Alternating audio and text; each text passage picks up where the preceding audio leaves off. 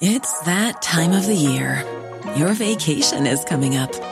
You can already hear the beach waves, feel the warm breeze, relax, and think about work.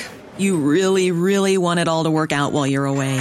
Monday.com gives you and the team that peace of mind. When all work is on one platform and everyone's in sync, things just flow. Wherever you are, tap the banner to go to Monday.com.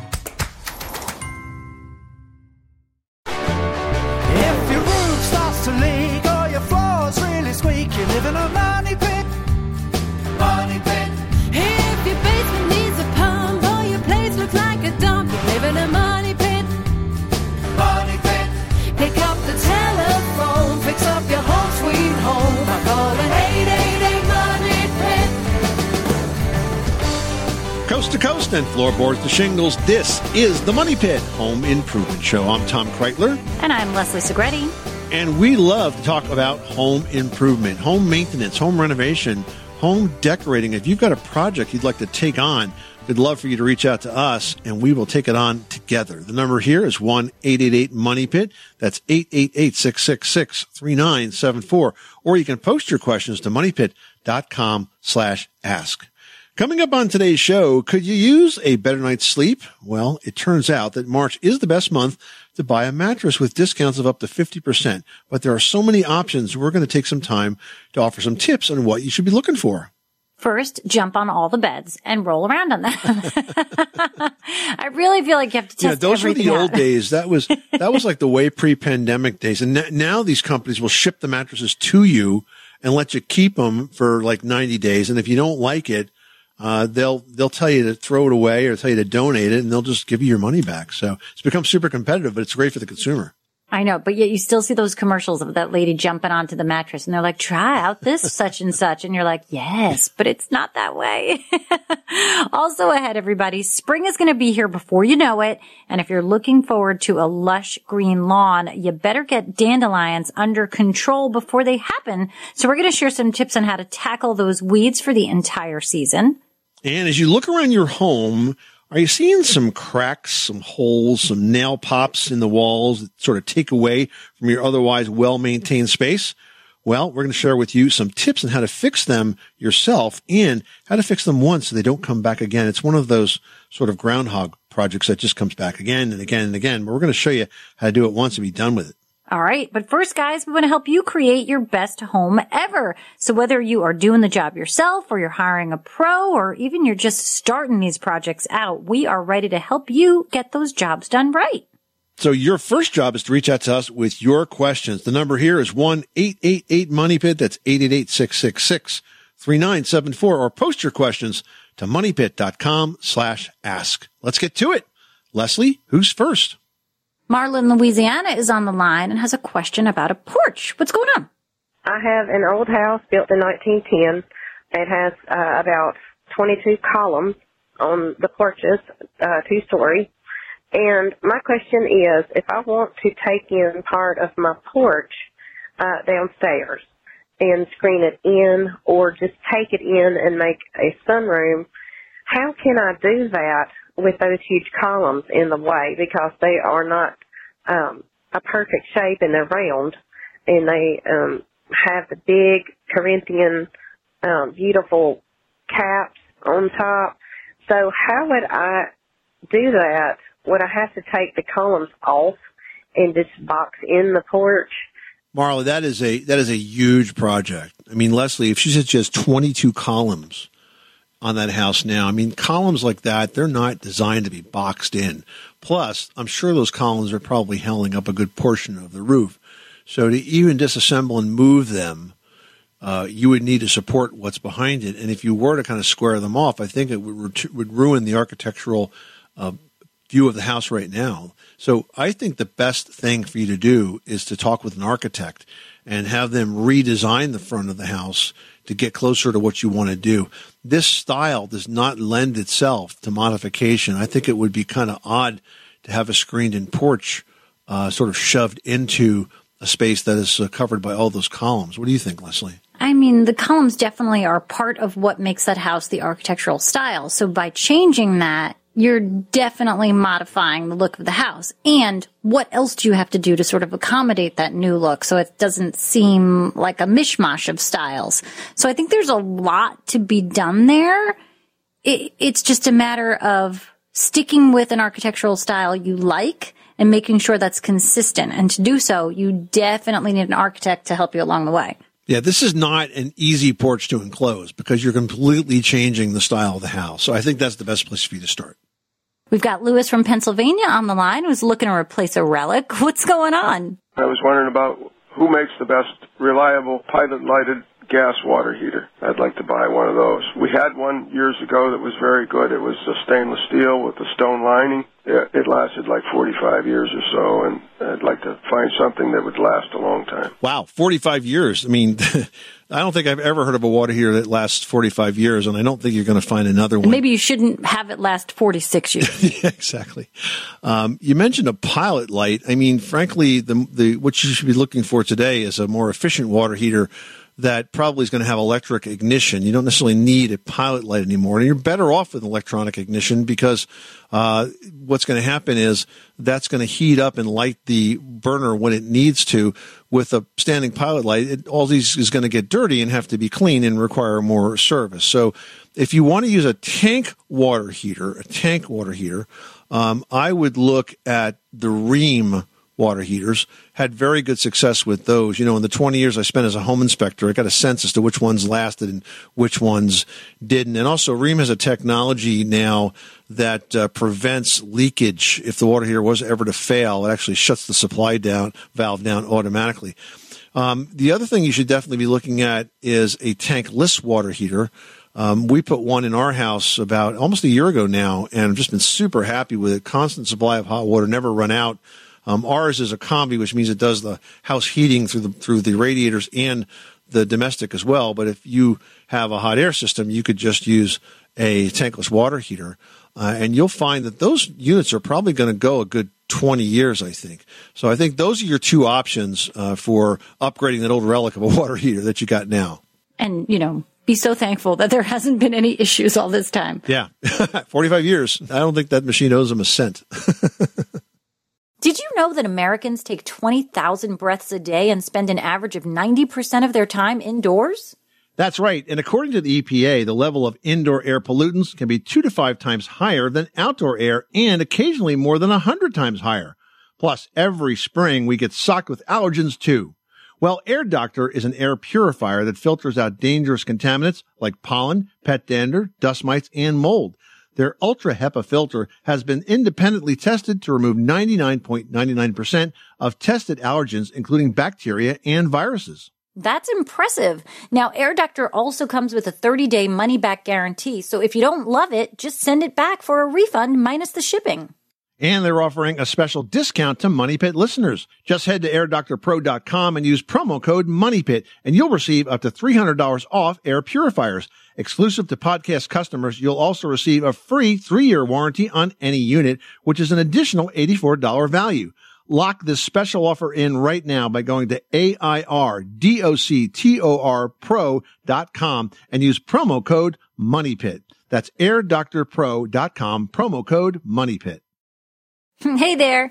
We hope you're enjoying this episode of our podcast. If you are, you know what would totally make our day is if you leave us a 5-star review on Apple Podcasts. Absolutely. Just go to moneypit.com/review and let the world know how much you enjoy our home improvement tips and tricks. And you might even win a copy of our book. Now we've got Sarah on the line who's got a question about a structural issue at home. What's going on? My husband and I are thinking about digging out some of our crawl space. So right now it's really shallow. It's more like a belly crawl space. And we're thinking about digging it down 3 or 4 feet. We have about 12 feet from the foundation wall to the center support wall. And there are no other supports that are in there at this time. So we're thinking about cutting into that center 4 feet and digging down about 4 or 5 feet just so that working on items would be a little bit easier and getting around under the house would be a little simpler. But is there anything that we should be aware of, or is this something we should even attempt? I don't know. We just wanted your opinion. Hey, Sarah, digging out that crawl space like you're suggesting would be a really bad move. And here's why. You can't just take that dirt away because the foundation is supported by that dirt right to the side of it, right? And that center wall going down the crawl space, that the foundation under those beams is being supported by the soil that's there. And if you take a big chunk of soil out from the middle of that, you could get some shifting where the dirt will sort of fill that in, especially if you had like weather or a leak or something of that nature, and it can actually undermine that foundation for the crawl space. Typically, if you have a house that's on a crawl space and you want to dig out a basement, you essentially have to create retaining walls inside of that perimeter. And that's called, in the business, a Yankee basement. I don't know why they call it a Yankee basement. It was really popular up in New England at one point, but typically there will be an additional foundation wall that's built there for the sole purpose of holding that soil in place, because of that outside soil that's under that original crawl space depletes. You're going to have nothing holding up the house, and then you could get a major shift and a big structural problem. So don't do it. You want to scrape out a little bit of that soil so you can kind of wiggle in there to make a repair? Fine. But a really bad idea it would be to take out 4 feet or 4 or 5 feet deep of that all the way. Heading over to Illinois, where we've got Keith on the line who wants to chat about the money pit. What's going on at yours? I'm calling about what issues I must understand when I turn the water back on to a house in which the water has been turned off for a little over a year. Okay. And I'm assuming there might be some leakage due to washers not being moistened or whatever, but I don't know, so I'm asking for your instructions. So that's a good question. And as a home inspector for over 20 years, I've seen a lot of things happen when it comes to re-engaging the water supply in a house. So here's what I would suggest.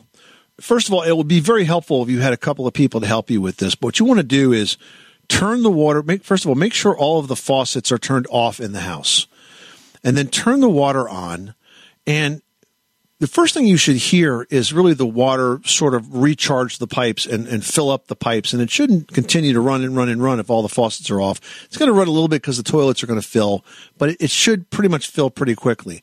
Once that water is on, then you go fixture by fixture and you run those faucets and you flush the toilets and you look under cabinets to see if there's leakage from the drains and that sort of thing. And if you work it carefully and systematically across the whole house, you should figure this out pretty quickly, whether or not you've got any serious leaks going on. If the water was drained when it was turned off, then you should not have any issues with pipes that froze and broke, but that's always an issue. But other than that, you should be able to turn it back on reliably and have it work. Yeah, you may have some faucets to fix or washers to fix or toilet flusher fill valves to change, but you just want to do it systematically. Turn every fixture off in the house, then open up the main and start looking, start listening, and start watching and see if you have any leaks. If anything serious, you turn it back off and then take it from there. Call a plumber. All right, Keith, good luck with that project. Thanks for calling us at 1-888-MONEY-PIT. Well, every month of the year has some kind of sale going on, but it turns out that March is the best month for you to go out and buy a new mattress. You can find discounts up to 50%. And let me tell you, if you haven't shopped for a mattress in a while, they are expensive. Like, when the heck did that happen? So here's what you should be looking for to get a good night's sleep. Now, according to Good Housekeeping, there are 3 common types of mattresses. First, you have the inner spring, the foam, and then the adjustable. Now, there's no one sort of right material to choose, but in general, if you're a side sleeper, you need a softer mattress. If you sleep on your stomach, you need a firm one. And back sleepers fall somewhere in between. Now, beyond the types of mattresses and firmness, you're going to need to think about a few other factors based on your needs. So, for example, if you prefer a firmer base, memory foam options have less spring and they're going to offer you more pressure relief. Now, to determine the quality, you need to look at the density and the thickness of the foam, which is going to determine how deep you'll sink into that mattress. Now, if you happen to sleep on your side, you're going to want a surface that's going to support your body body weight, but also conform to your shape. And for that, inner springs may have more pressure relief than some foam or latex mattresses. But a soft foam mattress or one with built-in pressure relief points around the shoulders and the hips, those work really well for side sleepers too. So you kind of have to think about like, how do I sleep? Where do I need support? And then look at those solutions. Now, if you can't decide what matters most, some savvy manufacturers actually make what they call a hybrid style mattress, and that combines the buoyancy of an inner spring core with the motion isolation of memory foam. It's kind of a best of both worlds option that can satisfy many partner disputes and sleeping styles, because that's where I would fall on this. Like, what if you and your partner have different sleeping styles? One's a stomach sleeper and one's a side sleeper and so on and so forth. Sounds like the hybrid might be the hot ticket. All right, now we're going to head to New Orleans, where we've got Brennan on the line, who's dealing with a structural image or two at his brand new home. Well, new home for him, first-time homeowner. What's going on? All right, so it's a raised house, kind of typical New Orleans construction, solid concrete piers, and we bought the house knowing that there was a noticeable sag in the middle. The home inspections, didn't say that it was any other really untoward problems. And it was kind of factored into the cost.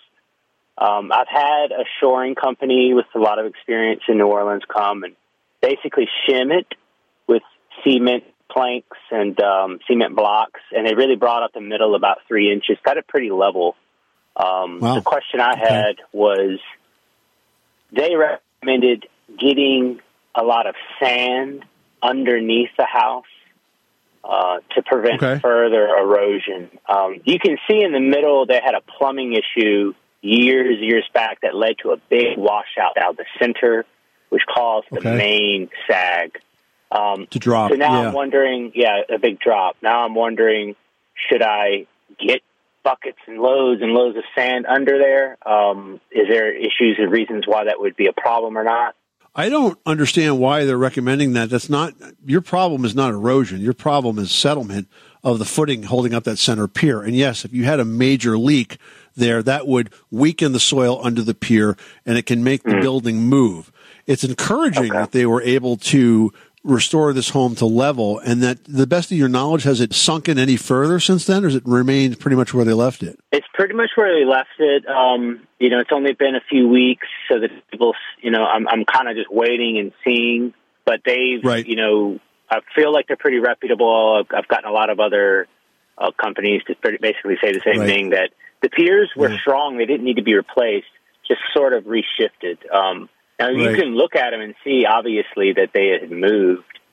And I had questioned with the sand or the dirt how to prevent it from moving in the future. I mean, the best way to prevent it from moving from the future is to make sure water's the enemy here. If you get a lot of water in there, that's what's going to weaken the soil. It's just like this. I mean, if you think about it, if you're walking across a dirt field and it's a dry, sunny day, you may get some dust, but you don't sink into the dirt, right? But if it gets a really good rainstorm, you sink in. What's the difference? Wet dirt doesn't hold your weight like dry dirt does. Same thing with a house. If it gets wet under that footing, it's going to shift. And if you had a major plumbing issue that forced a lot of water in there, that would make perfect sense. It would disturb the soil, and then over the next several years, it probably moved and sagged like that.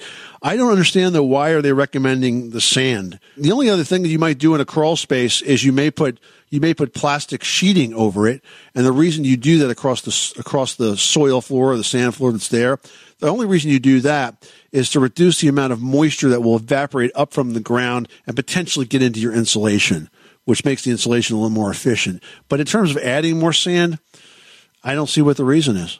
Yeah, I think more, if anything, we get a lot of rain here. Sometimes we get very heavy rain. And I'm going to wait and see if it does look like it's washing out, maybe. But I would be more interested. It doesn't have gutters. This is a house from the 50s with gutters, and I thought it might be better to keep gutters. Now, that's a good investment. Yeah, that's a good investment. If you don't have gutters, all these problems are water management problems, and by managing that water and getting away from the house. So, yeah, definitely put in gutters on all sides of the house, and make sure that the downspouts, most gutter companies will drop those out about 6 inches or a foot. Make sure they're extended out a good 3 or 4 feet, so you're moving that water away from the foundation. The less water that collects around the outside like that, the better off you're going to be. It's going to protect the foundation from shifting. You'll have less moisture and humidity inside that will get into the insulation. Great. That's a reassuring nod of what I thought might be a better idea than sand. All right. Well, good luck with that project. That's very exciting, your first house. And call us anytime you have a question. Okay. Thank you very much. Everyone should know that drinking water is important to staying hydrated and healthy.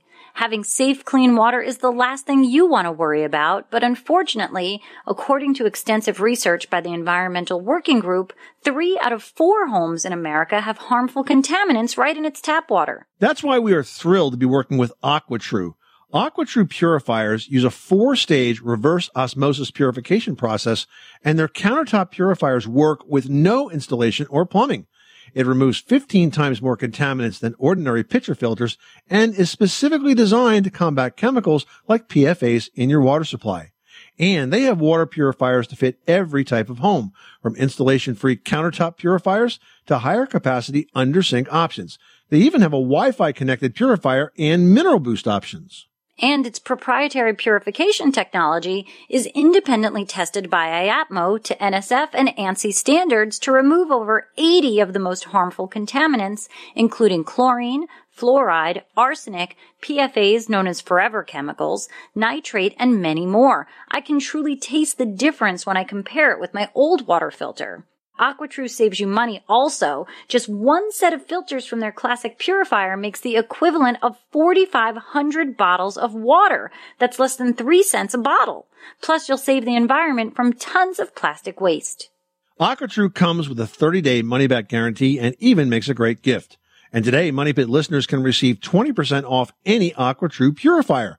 Just go to aquatrue.com. That's AQUATRU.com and enter code MONEYPIT at checkout. That's 20% off any AquaTrue water purifier when you go to aquatrue.com and use promo code MONEYPIT. MoneyPit. Another day is here and you're ready for it. What to wear? Check. Breakfast, lunch, and dinner? Check. Planning for what's next and how to save for it? That's where Bank of America can help.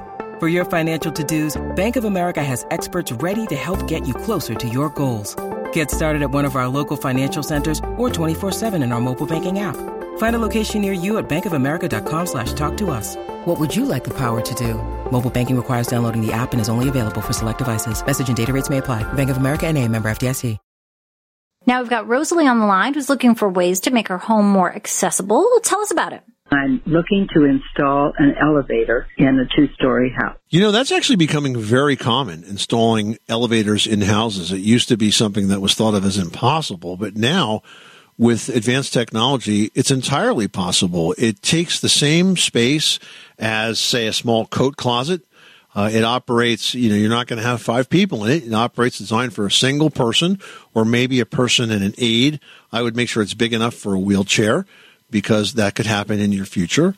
And you just got to block out the space for it. So the first question is, where do you want to put it? And, do you have access to this first floor of the elevator without having to go up basically the landing of the elevator without having to go up any steps or make sure there's a ramp there?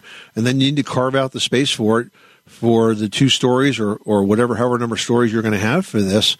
And it can be installed. I actually helped my cousin who had an elevator put in his house. He was impacted by a very severe hurricane in the Northeast and lost a good part of his house. And when he rebuilt, he planned in an elevator space. And the only issue he had was that it was basically accessible from ground level. And there was a small pit underneath of it for, some of the controls and I guess the springs or the motors or whatever. And that pit used to fill with water. It was something that he hadn't thought about, but being in the shore, I guess that was something they probably should have, or at least his architect should have told him. So we designed a pump and helped him install a pump and found one that fit perfectly underneath the elevator to keep that pit dry. But I'm telling you, it's a tried and true technology today, and there's no reason you can't do it. All right, I hope that helps you out and gets you around the house a little bit easier. Spring is going to be here before you know it, and we all love a lush green lawn. But sometimes what's green isn't exactly grass, nor is it very lush. In fact, those weeds can destroy a lawn and remove any chance of turning your backyard into a perfect putting spot. Yeah, that's right. But when you consider that just one dandelion plant, can make up to 15,000 weed seeds. It's a wonder that any of us can win the battle against these green invaders. So to help, we're going to share a few tips on how to rid both our lives and our lawns from weeds. And the first one is to know that the best way to control dandelions and other weeds in your yard is to grow a thick and vigorous lawn. Dense grass crowds out the weeds and also blocks the sunlight that their seeds need to germinate. However, it's not always the easiest thing to do because lawn weeds fall under three broad categories: unwanted grasses, grass-like plants that are called sedges, and broadleaf plants. And to get rid of them, you need to identify the type of weed and then target the specific type. All right, so what exactly is the best solution? Well, no single herbicide or weeding technique or lawn care tactic is going to work against every single type of weed, and how you attack the weeds in your lawn really depends on what you have. Now, if you're looking for some non-pesticide options, a weed barrier is definitely a better solution. Another option is to get a covering on the ground that's going to compete with the weeds. And a thicker grass is going to crowd out those weeds because it's going to block the sunlight. So you kind of have to think creatively about how you attack these weeds when you don't want to go with pesticide. Well, you got a little time right now to do your research and think through it. But what we're saying is that you got to do it soon, because if you don't get ahead of this before spring really starts to set in, you're going to be dealing with these dandelions for the whole season. We've got Larry on the line who's given us a call back. We're continuing some help on a project. What's going on? I called you a while back about a brand new house with major problems. Well, I took your advice, and I actually had hired an electrician and a contractor, a plumbing contractor. Then I got a home inspection, and all three agreed on the same things. Now we're going to court. Oh, that's too bad. So this is a brand new house? Yeah, we've been in it 4 months. But it was built from scratch, huh? Yeah, it was built from scratch, and just, we had to repaint the house top to bottom. That was the biggest thing, and there was just a lot of stuff. The furnace wasn't put in right. We've just fixed that. We've got a lot of stuff, a lot of small stuff, but I'm getting too much pushback from the contractor, so I had to go the other direction. Wow, that's terrible. Boy, a brand new house like that, everything should be perfect, right? By the way, did you happen to talk to the local building officials about all these problems? Because, a lot of the stuff that you're talking about may not have been in code. The thing where I live in Vermont, there really isn't a lot of inspections, hardly at all. You had mentioned a warranty. We didn't have a warranty on the house. There was nothing ever mentioned. And I actually went to the bank, and whoever the mortgage to, and the bank said, well, there's nothing we can do about it. Right. No, they can't. Nope, exactly. Well, I'm sorry to hear about that, Larry, and I'm glad we're able to give you some tips to get you moving in the right direction. You're just going to have to resign yourself to the fact that it's going to be a long process, but hopefully you'll get some satisfaction out of it. And I'm glad that you got to the bottom of it by bringing in the right professionals. Yeah, I did use one of your products, though, and it works great. Oh, yeah? Which one was that? Well, I put in we have a mailbox, and I use that foam where you dig the hole and pour the foam in. You talking about Quikrete? Yeah. Yeah, Quikrete in the red bag? Yeah, you pour it in dry, and then you water the hole? Yep, it works great. I know, right? Yeah, everybody thought I was crazy. I said, no, it works great. That's a good trick. If you want to set a fence post or you want to set a basketball pole or anything like that, you can just dig the hole, brace it in place, pour the dry concrete around it, the Quikrete mix in the red bag, and then literally water the hole and walk away. And a few hours later, it's rock solid. But I just want to thank you for help me point me in the right, because I had to look to find a certified inspector around here. Yep. So I just want to say thanks. Well, you're welcome, Larry, and good luck, and keep us posted. Yep. Bye-bye. Now we're taking a call from Luann, who's dealing with a flooring issue. What's going on? Well, I had a hallway carpet when I moved here, but my cat got sick. Uh-oh. And he started peeing, all over the carpet. Okay. So I removed the carpet. Mm-hmm. I washed the plywood floor, and then I painted it with Kills, which is supposed to kill the smell. Okay? Yep. Mm-hmm. Now my dog goes pee in one spot every night, and I'm going to have someone come in next week. They're putting down the, that plastic or whatever they put underneath, and I'm getting hardwood. Okay. So you're kind of a glutton for punishment here. You keep improving the floors, and the pets keep ruining them on you. Here's what I would do. I would take up the old floor, and I would prime the subfloor again, just because this is the time to do that. Okay. You did it right the first time. I just think you should do it again because this way, if there's anything left over from the pets, this will help to seal it in, and it won't be nearly as bad as if you didn't do it. So before that new floor goes down, I think it's a smart idea to prime the old floor again. I would use, Kills was a fine product. If you had a choice, I would use the oil-based or the solvent-based version of that, because it comes latex and it comes solvent-based. The solvent-based is a little tougher and gives you a better seal than the water-based. Well, to be honest, it was the oil base. I didn't know it. Well, you made the right decision. It was winter, and I'm putting it on. Yeah, that's a good idea. If you have a problem with a pet like that, is to prime that surface, because it does get saturated, and it's the best way to seal it in permanently. So good luck with that project, Luann, and maybe we need to do a little work training the pets, right? Oh, well, thank you two so very much. You're welcome.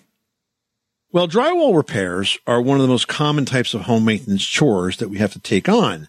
But if you don't do them properly, you're going to be ending up doing them again and again and again. So we're going to share a few tips on how to get them done right. Now, the 3 most common types of repairs needed are nail pops, holes, and cracks. And DIYers that take on these projects often find themselves doing them over and over and over again because the cracks or the holes keep coming back. Pros get them right the first time because they utilize some very key tricks. Now, first, let's talk about those nail pops. These result from a nail that has loosened and then started to back out of the drywall, but tapping back in that nail isn't going to be enough to prevent a repeat. Instead, pros are going to add an additional fastener on top of the loose one that's going to secure that first loose one in place, and then spackle and sand to make the entire repair virtually invisible. Yeah, you just overlap the heads of the nails and you're good to go. Now, repairing a wall or ceiling crack is definitely another tricky job. The best way to fix a wall or ceiling crack is to use a strong perforated drywall tape. This type has like large squares and almost looks like netting. And what you want to do is apply the tape first to bridge the gap across the crack, and then you're going to apply some spackle over that tape in multiple thin coats so it can be sanded, primed, and repainted. And I tell you, if you use too much of the spackle, you're much better off sanding in between those coats. Don't put too much on. We're all tempted to, but then it just makes a big stinking mess. So several thin coats, like maybe 2 or 3 thin coats is all you should need. Now, filling a hole in drywall, that for sure is a bigger job. For that, you're going to need scrap of drywall, a leftover piece of window screen, some joint compound, and a few common tools that you probably already have. And the best way to patch a large hole is to cut the hole to fit the patch and not the other way around, even if sometimes that means you have to make that hole bigger. Now, for smaller holes, here's another trick. You can use a piece of window screening, and you can lay that right over the hole and then sort of spackle in place. In either case, you'll apply, once again, 2 or 3 thin coats of spackle, and once it's all dry, then you can prime it and paint it. Don't skip the priming step, or you will definitely see the repair through the finished paint. So do it right, do it once, and you definitely won't have to do it again. Fred in Missouri's on the line, and he's got a question about a door. What's going on at your money pit? I call it a fake French door. It's got the 2 panes of glass in it, but only one side opens. Okay. I've got some wood in there that's kind of or like little slivers of it, and they're starting to pull out and bow out. If that's something that's easily repairable, or would it be better off just go ahead and just replace the door with something newer, probably more with a PVC shell or aluminum shell? So are you saying that the door is starting to decay? You're getting some rotted areas? Yeah, it's down where the center is, where the door hinges at on the outside. It's kind of like, it looks like they put it together in small pieces and just cut them in finger grooves in them and then fitted them together. Oh, yes, finger joint, yes. Mm-hmm. Yeah, and they're starting to come apart and come out. So actually, you don't have to replace that door. It is completely repairable. There are 2 products that will come in very handy. They're made by Abatron, Abatron. The website is abatron.com. The first one is called Liquid Wood, and it's a deep penetrating wood consolidant that basically regenerates the structure of that wood and makes it very, very sturdy, especially if it's rotted or dried out. And then if you've actually lost wood in there, and because it is so decayed, it's sort of fallen away, then there's a product called Wood Epox. And that's really interesting stuff because it's 2 parts, you mix it together, and it hardens, and then you can work it like regular wood, which means you could stain it or you could paint it. So I think you could avoid a very expensive replacement of that entire door just by repairing it with those products from Abatron. Okay. Well, I'll have to look that up and check him out. All right. Good luck with that project. Yep. Thank you. You guys take care.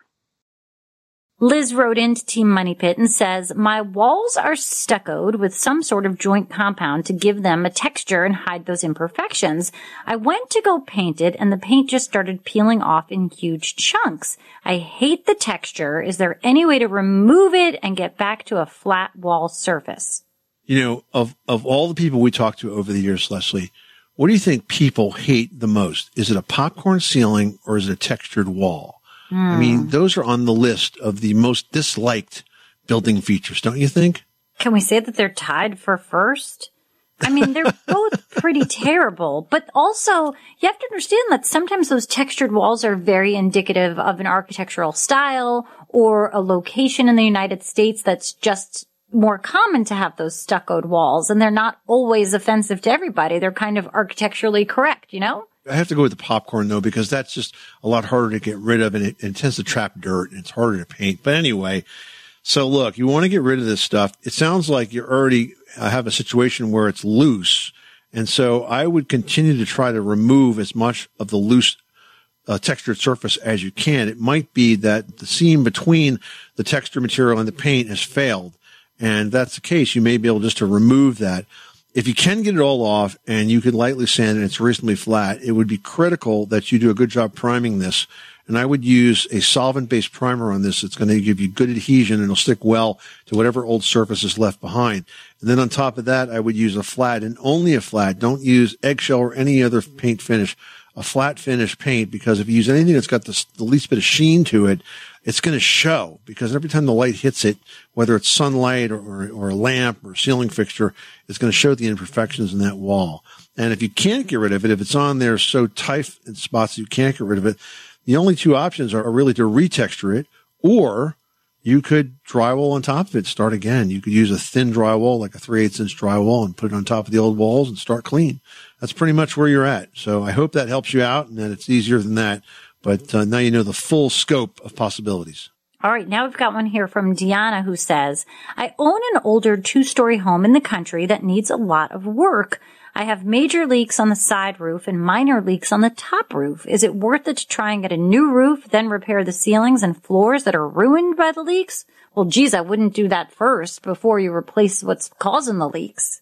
Yeah, and you know, the thing is, you may not need a new roof. I mean, very often you'll get leaks in a roof that are not caused by a failure of the shingle. It could be a failure of the assembly. It could be that you have a problem with the flashing, or like there's space where maybe just some shingles cracked or something like that. I want to know what's causing these leaks, and I would try to make the repair if I needed to stretch my budget out a little bit. But if you can stretch your budget and you have to do one thing, then obviously you have to start by keeping water out of the house with that new roof, because if you let the water get in, a whole bunch of other bad things can happen.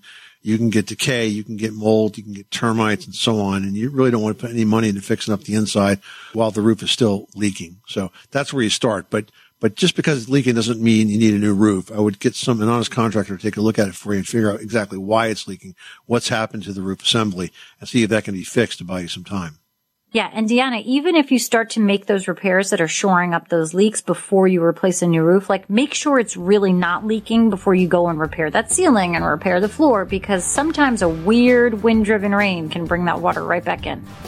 You are listening to the Money Pit Home Improvement Show, on air and online at moneypit.com. Thank you so much for spending this part of your weekend with us. If you've got a question about a project you'd like to do, remember, you can reach us 24/7 at moneypit.com. Until then, I'm Tom Kreitler. And I'm Leslie Segretti. Remember, you can do it yourself, but you don't have to do it alone.